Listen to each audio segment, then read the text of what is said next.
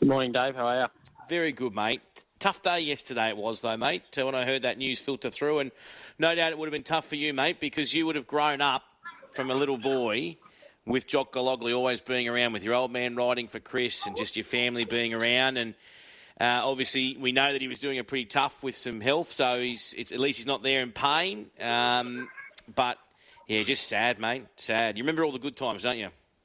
Yeah, exactly. I think that's the thing. You've got to just try and remember him for all the fun you had with him and not try and worry too much about the bad side of it. So that's why it was good for the stable to get a winner and hopefully give everyone a well-deserved boost that they probably all needed on a pretty tough day. What are your memories of him, mate? Because, as I said, he would have known you since you were running around in nappies.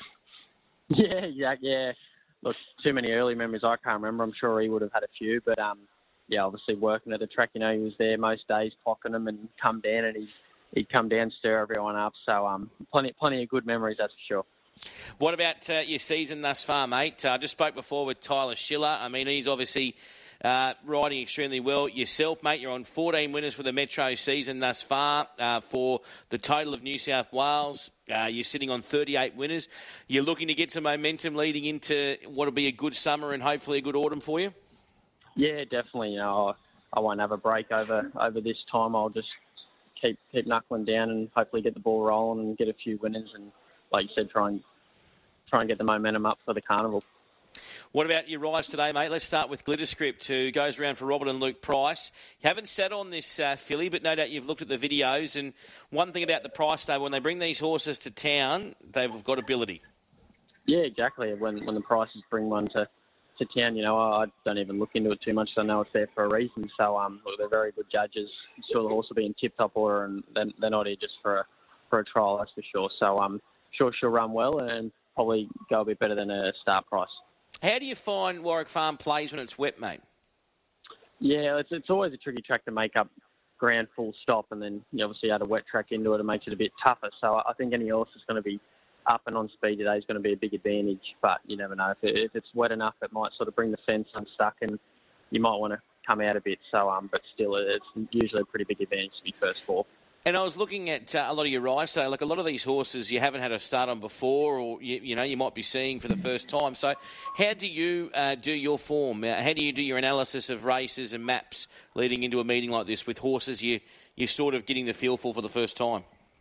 Oh, look, usually if someone I know has rode the horse, so you just flick them a message and see any insight they can give you. But, apart from that, as we all know, we're all sickos for the game, so you've watched enough races and replays that you can sort of get a good guide if you sit there and watch their replays closely. So I just have a good look at them, see what I can pick up, and, if I can't chat to anyone to find out, I can get a pretty good guide just from watching their tapes. And from there, I just make up my plan and go chat to the stable and connections and see if that differs and then go from there. Well, one of a good friend of yours, Corey Brown, mate, he rates himself as a good judge with his picks of the yard and when he's on the Sky Thoroughbred Central coverage.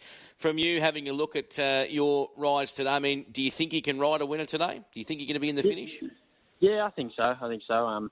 Both John O'Shea's horses should be hard to beat, and like you said, Rob and Luke Price is a sneaky one. And look, Matt's obviously left his horse in, which down in Melbourne, its form was pretty good. So it's looking to bounce back off a below par run the other day. It's got a nice ring to it, mate. Dylan Gibbons, pick of the yard. And see that after you finish race riding, mate, on the big screen, hey? I don't know. I might be looking to try and find you and Marlo on the golf course somewhere instead.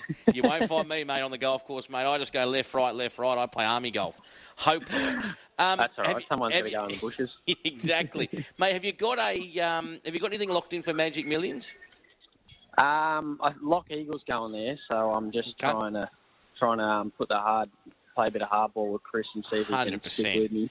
Mate, you've got him that much money. Surely you can book you a week's accommodation up there. Fair dinkum, please. Oh, he gets 25%. I think he forgets that some days. Mate, you could go up and do some riding for the stable up there, for the Gold Coast. If just spend the week up there. Yeah, well, I reckon you might need to give him a call next, actually. Good to talk with you, Dylan, mate. Good luck today at Warwick Farm with your rides. You've got some nice chances and beautiful words too about Jock, mate. Thank you. Legend. Thank you.